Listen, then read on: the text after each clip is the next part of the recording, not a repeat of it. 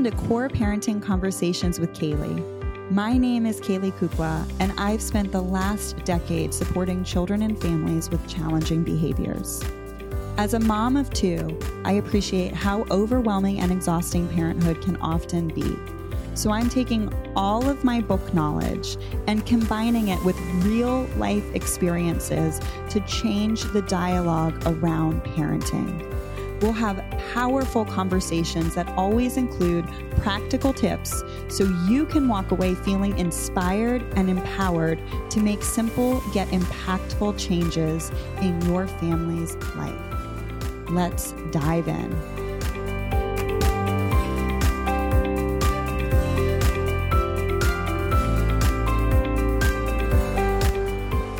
Hello and welcome to another Core Parenting Conversation with Kaylee. And today I am so excited for my guest for this conversation to bring to you all because she is not only a mom of two, parent educator, former foster mom, former seminary student. She also is a really good friend of mine. And we found each other through this parent educator, gentle parenting world. So I'm so excited to have my good friend, Amanda Erickson, on the show today. Welcome, Amanda. Thanks for being here.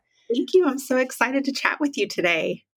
Yeah, well, I've wanted to have you on for a while. I told you before we started recording, and I kind of just waited and I sat on it because I know you and I, our conversations, whether they're personal or public, right? They're always so cup filling, so validating, so recharging. And then they're also chock full of just really great takeaways and practical advice. And I think really real mom talk because we both had two boys that are around the same age and we're in the trenches with each other. So the topic I decided to bring you on for is a part of the Back to Basics series. And we're just rethinking discipline because there's this, I don't want to say traditional because it's not traditional in all cultures, right? It's this very authoritarian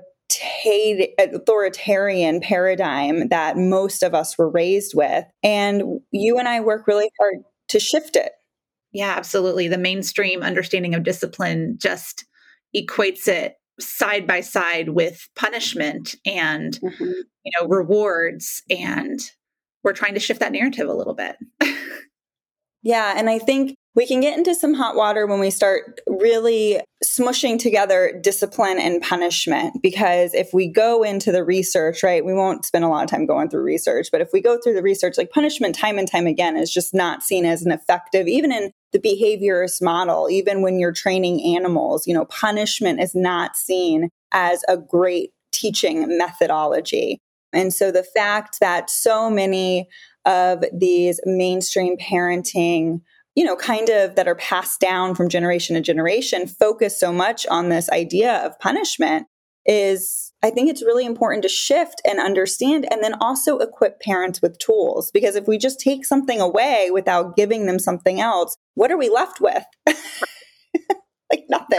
Early on. So I just wanted to mention, I hope it's okay. You can find me at Flourishing Homes and Families on social media. That's the ministry that my husband and I co-founded, but that was something that really propelled our platform and our reach was I had been sharing about our own parenting journey and people were like, okay, you've convinced me not to do this anymore, but what do I do instead? Like you have got to give me something to do instead because your argument is compelling, but I'm left with nothing. And so we just started sharing, approaches that were working for our family. And that really propelled our platform because people were like, oh, okay, now I've actually got some tools.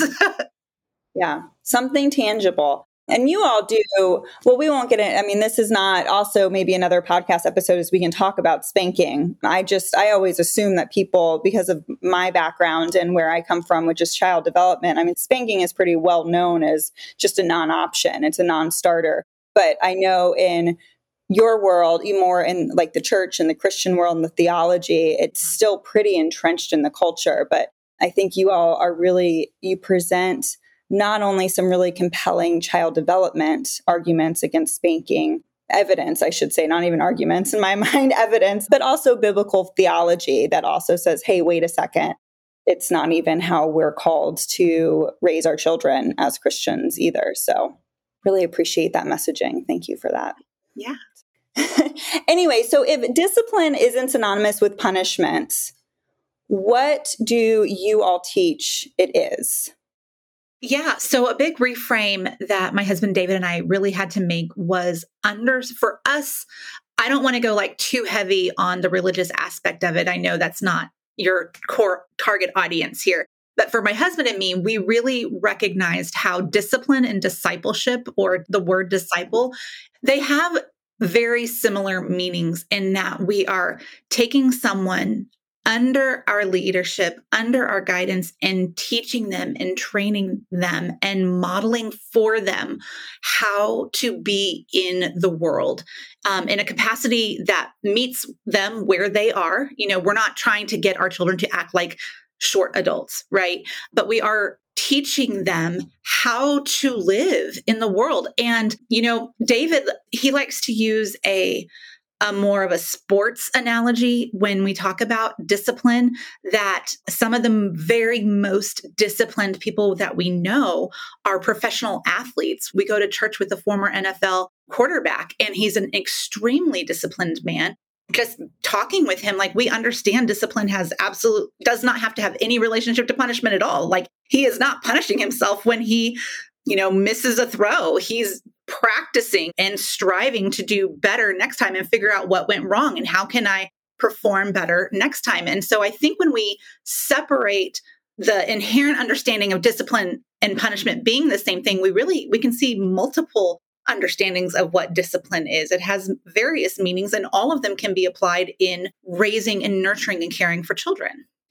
Okay, so I actually use a sports analogy too, and it's a little different than David's. But I just want to highlight David's and highlight mine because I think this really resonates with a lot of people. I think this really help it click. And what I find too is when I talk about social emotional development, social emotional development is not something we can necessarily see right in front of us, right? We know when our child hits a motor milestone because we see them start crawling, we see them start walking, we see them start running, jumping, right? They're very obvious. So sometimes translating this more social emotional cognitive development into something a little more concrete, I think is really helpful for people. And I was a tennis player up through, until high school. I played tennis for like 10 years. And I can't imagine a coach just telling me over and over and over and over again, don't hit the ball in the net, don't hit the ball in the net, don't hit the ball in the net, and not giving me anything to change. Hey, you're hitting the ball in the wrong spot. Instead, bring your racket here, open your racket up at this angle, follow through the shot, blah, blah, blah. And then that, just hearing the words isn't going to help me make the shot, right? It's practicing that swing over and over and over and over again. Yeah. It's that repetition. It's why sports practices happen 3, 4, 5 times a week when you get to a certain level, yes. And if you've noticed, like, just because you tell your child one time, they're probably going to do it again. You're probably going to have to tell them more than one time. In fact, I can almost guarantee it. And so when we start thinking of social emotional, those pathways being very similar to our muscle memory. Yes. Right. Then it starts, I think for parents, it can help kind of take the edge off of it. Yeah. It depersonalizes a little bit. It does. Yeah. Yeah. So I love that analogy. And it reminds us too, like, we want our kids to grow stronger in, if we want their social emotional cognition or their behavior or whatever whatever the context is, the parent is thinking about what's happening in front of them. Like, they're going to have to practice. They have to strengthen that ability and that skill and that, and that muscle memory, like you said. That's great. And yeah, professional athletes, man, are some of just the most disciplined individuals out there I've ever met. So that's a great analogy. Okay, so if we're shifting away, if we've established like discipline, and what I want to go back to is this idea of us leading our children, right? And this idea of modeling. And the word that I tell Amanda all the time, I'm spinning this around in my head. I've just kind of been sitting on it, meditating on it, thinking about it, is influence. Yes. We really have this huge influence in our child's life. Yeah. The biggest, especially in the early years, where discipline happens. Yeah. Can I share a story? I have an example. Yeah. Do Okay, it. so my oldest, his name is Ezra. He's 8 years old.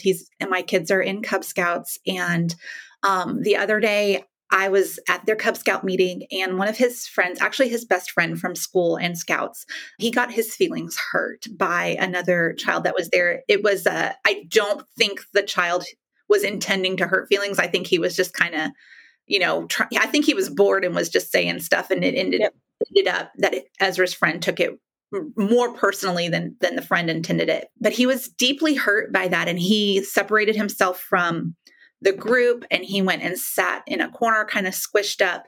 And he was over there for a little while, and his mom was checking on him and, was really responsive towards him. And finally I talked to Ezra and I was like, hey, he's one of your best friends. And I can tell that he's hurting right now. I wonder if it would be an encouragement to him if you just went over and checked on him, if you just go say, hey, are you okay? Or do you need a hug or need a friend or anything? And that is the only guidance I gave Ezra, to just go check on his friend. And he walked over there, and I'm so glad that I got to witness this, because he did not stand over his friend and be like, hey dude, what's up? He knelt down on his knees and got at eye level with his friend. And this is something I have never verbalized to him to do. I have never, ever, not one time said, a posture of peace, get down on eye level. But it is what his daddy and I model for him since he was a little toddler. When there was conflict and then when there were big feelings, we always get low and get right on that same plane with him. And so we have discipled him in that without ever verbalizing or giving a command or teaching him this is the right thing to do. He just intuitively learned that posture from David and me. And then when there was heavy stuff going on with his friend at 8 years old, he just intuitively went and got down on his level. And yes, I was like bawling when I told David about it later. I was like, it was the sweetest thing to see that, because it's not something that we've like driven home and told him, you've got to do this and this, but he modeled and mirrored the behavior that we have shown and the posture that we've shown him all these years. I was going to say that is so beautiful. And thank you so much for sharing that. And you said he's 8, right? In the beginning of the story. Yep. He's 8. I just want to talk to all the moms with children who are younger than 8, or parents who have children who are younger than 8 right now, and just assure you that 8 is this, developmentally speaking, it's this cognitive shift that happen, emotional shift that happens. The brain kind of calms down a little bit. We're really exiting early childhood, which is when the brain is just exploding. And so I have noticed, and Amanda and I have talked about this because I also have an 8-year-old. I feel like all of what I've poured into my children in the last 8 years, or my child, I have an 8 and a 5-year-old, right? So in my child, the last 8 years, I'm seeing more and more and more glimmers of it. Yes. Yep. Right? Do you see that with your boys too? Because they're 7 and 8 now. Yeah, absolutely. Even just in their conversations, a couple of weeks ago, it was a Lego conflict, and of course it was pretty strong. Of course it was. They were using pretty strong voices, but they were like, this is not a solution that works for me. I am not okay with this. I have a boundary. It is my Lego set. I got it for my birthday. I have a boundary, and your solution doesn't work for me. And I was like, yep, that is how we taught them to problem solve and to be assertive, and you just kind of hear it coming back out. And it never devolved into fighting or screaming or anything. They used very strong voices, but it was, it was kind of, I was like, you know what? And I stepped in, I was like, hey, y'all are doing a great job of problem solving. I hear this communication is very clear. I'm thankful for that. Do you think you need some help, or y'all doing okay still? And they were like, we're okay still. And I was like, okay, great. And so I just stepped away, and just kind of empowering them to work through that hard moment. But how many years? This was not, you did it one time or two times, right? This is literally years of sitting with them in conflict, right? Yeah, absolutely. I think, so just a little bit of my background. I had really severe postpartum anxiety that went undiagnosed for a very sad length of time. And so it presented as anger and mom rage. And I was very physical. Even after we had decided to not spank anymore, I would still, like when my boys were fighting, I would like step in and like drag one of them off to their room and Yank. kind of, Yep. yank them around, slam the door. Yep. And I even knew that it wasn't okay, but it was that like that in postpartum anxiety, that rage was like out of body experiences for me. Yes. But I remember, I think our youngest was probably 2 or 3. And I was like, I have got to come up with a plan for this, because every time this happens, I'm yanking them around. It's not okay. They're going to start yanking each other around because that's what they see is what you do.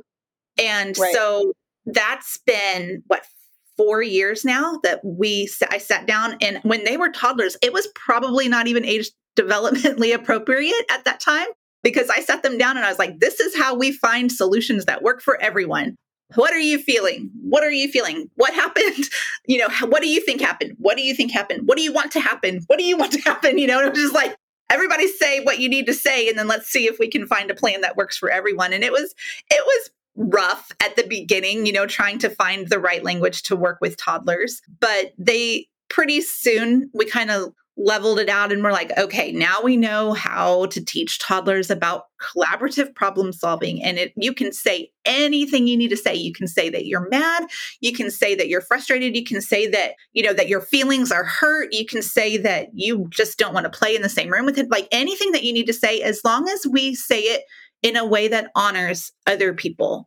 Like we can say hard things in honoring ways. And that was a value that was important to our family. And so we just taught them like, hey, try that again with a voice that still honors him. And I also, had to sort of step back and recognize that what I perceived as dishonor, if it wasn't actually landing on their brother, like if they were kind of using much louder voices, but they were practicing the problem solving process, right? Like they were very rudimentary. It's kind of like when a child like first starts riding a bike, they're in a tricycle and their little legs can't even barely push those pedals, right? Like if we take that foot walking physical development, that physical development into like communication and emotional development, like it was very rough. But at the beginning, I tried to control that. Like, no, you need to use a soft voice. You need to use kind voice. And I realized I was putting like a ton of rules and limits that they weren't quite ready for. And the fact that they were even trying to collaboratively problem solve and they weren't offended by each other's loud voices. I was like, you know what? I'm going to let them define their relationship. They can decide if they're not comfortable with that level of voice right now. So I mean, it was an evolution and 4 years. Yeah.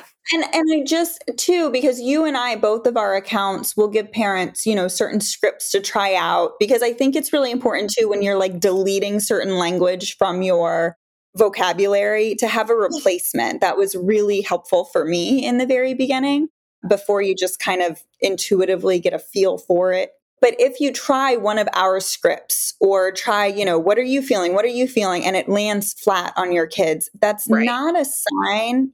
It's not a sign that this kind of discipline, right? This kind of leadership, this kind of guidance isn't working, quote unquote. Watch your children's cues and then think about, okay, what is a way that they might understand this better? How do they understand other concepts, other tricky concepts in their life now? How would I naturally explain it? And like, trust your gut a little bit, trust your intuition a little bit, and follow your child's lead, because they'll tell you. They'll either check out or they'll escalate or they'll run away. Like they will let you know if what you're saying isn't landing with them. Right. And that doesn't mean you failed. It means you're getting information. You're getting feedback. Yeah. And that feedback is so important for really informing how you're going to try different next time, which is what we're teaching our kids to do. But I also wanted to point out, I don't think we like meant to talk about sibling conflict, in detail. But another way, it's a good example because I think it's pretty universal in families that have more than one child, that there's conflict is going to arise. The other thing that we did is that outside of their conflict, right? So I had the response kind of just on the fly that I was trying to change how I was acting. But outside of their conflict, I would also, while we were playing with their dinosaurs or their stuffies, like I would we would role play with those and use those toys to play out as if there's conflict and be like, hey, what should, we played with a lot of rescue bots. What should this rescue bot do? Bumblebee do, they have a problem. What should we do? And then kind of play out a scenario of problem solving and letting the kids learn through play, and then also through storytelling. Every night I would tell a story about a little bear character and his friend or a different friend. If the boys had like major conflict that day, I would tell that story that night and invite them to be like, what do you think little bear's mommy should do? What do you think, Susie Squirrel should have done, and invite them to sort of look at the same problem, but it's not personal to them anymore. They get like the bird's eye view of the problem and let them learn through that process of thinking through, oh, what should happen? What would be a good thing to do in this situation? So, I mean, discipline has many, many avenues to teach. What should Susie Squirrel do, or what could she have done in this situation? So really giving them an opportunity to evaluate the scenario that they lived through, but it's in a bird's eye view kind of understanding of what was going on. And it allows them to think critically and think through the process of what happened. How did this escalate? What could have gone differently? And so I say all of that to say that there are many avenues to disciplining small children, preschoolers, exiting early childhood kids. Like there's many ways to do that. And it's kind of an adventure that you go on as a parent to find out which one is the most effective and the most connective for your child, your individual child. If you've tried the Instagram parenting tips and tricks to gain connection and cooperation with your child and it's still not working, or maybe you just want to grow your parenting toolbox or grow your own personal skill set, if you feel confused about how to respond to some of your child's bigger behavior, or maybe you need the encouragement and accountability to make the changes you know you and your family need, CORE offers the weekly support and tools to make these powerful shifts within a supportive, uplifting community. We talk about real-life parenting, not the neat and clean two-dimensional examples given on social media. You can learn more about my CORE membership program by heading to www.kayleekukla.com/core. It's a month-to-month membership. You can cancel it at any time, no strings attached, and it's meant to be on-demand parenting support, so you can access it when it's needed and when it's convenient for you. The link is in the show notes to learn more. And now back to this CORE conversation with Kaylee. So 2 things I want to point. I was like listening to you going, oh my gosh, this is gold, for 2 different threads I want to pull out. Okay. Well, a lot more than that. But number 1, this is such a great methodology to use for the more sensitive or more prickly children, because anything that is too personal is too vulnerable and they are not willing to go there. Full stop, shut down. I don't want to talk about it, right? Even from a young age, even 3-year-old, you'll see them put their heads down, turn away, and they're closed off to the conversation. But if it's Susie Squirrel or my kid, I'm actually looking at my child's stuffed koala sitting at the kitchen table. He has breakfast with us in the morning. If it's his koala bear, who is called koala bear, by the way, then all of a sudden it's much more approachable.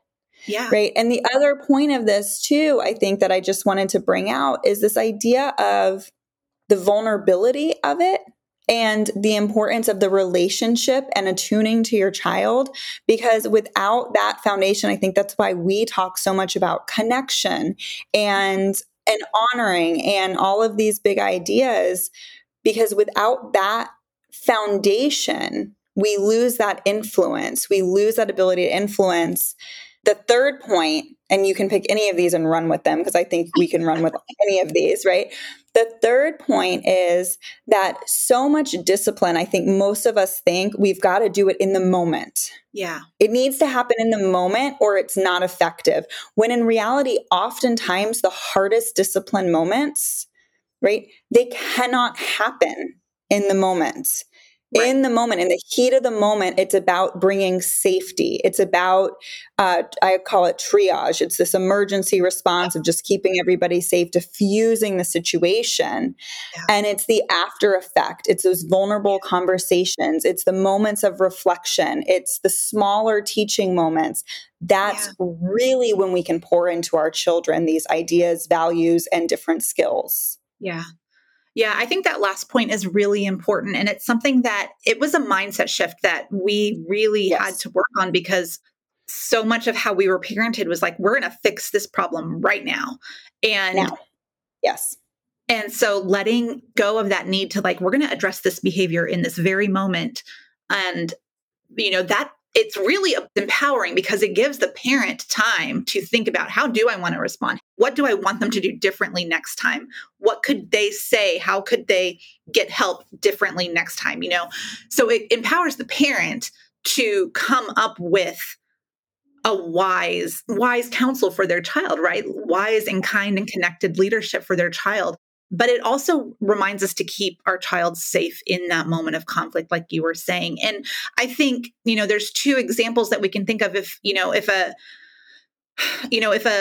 a sports team is at this, big, everything's on the line game, and there's a really awful play that was just completely stupid, and it's going to be replayed on all the networks over and over again as like, what were they thinking? Who called this play? There's an ESPN highlight reel called something like that. Anyway, sorry, I don't know what it is, but I've watched it before. But in the moment, in that game, it does absolutely nothing for the team to start being like, what were you thinking? Why do, they've got to keep moving forward and come back and adjust that poor decision later and be like, all right, that play, that was a bad call. And thinking about our brains and safety, if we are witness to a car accident, it does no good to come on the scene and be like, what were you thinking? You should have yielded. You had the yield. He had the right. Like, you don't step in and say all of the things that needed to be done different so that didn't happen. There is triage, like you said, like we need to make sure everybody is safe. Those who aren't safe, we need to care for them first. And so when we really think about how the brain processes fear and danger, and understand that in those moments of dysregulation, there's not a pathway open for them to learn what we hope they will learn. And so really just pausing that guidance and that correction until later, it empowers in every way to, for them to learn more effectively and for them to practice in low or non-pressure environments too. And I want to go back to the original example you gave with your son with the posture of peace and him assuming that position. That's never been something that you've explicitly taught him, explained to him, required of him, any of those things. But in a time of distress, another friend's distress, he did it. And so I think that, and you and your husband have used it in times of high conflict with children, big, strong feelings and high conflict. We use it in other moments as well, in just connecting with them, welcoming them home from school. Of course. But totally. Getting down, reading them. We get down. Yeah. So that is just such a beautiful, because again, there's this physical element to it, right? You can see it happening. He got low, you get low, that kind of thing. There is such power. And I think I don't want parents to not value the power of our response when we're establishing safety. How does that moment feel? What feeling are we bringing into the situation of conflict or danger or dysregulation to our child? There is so much power in that. And I watch it with my son.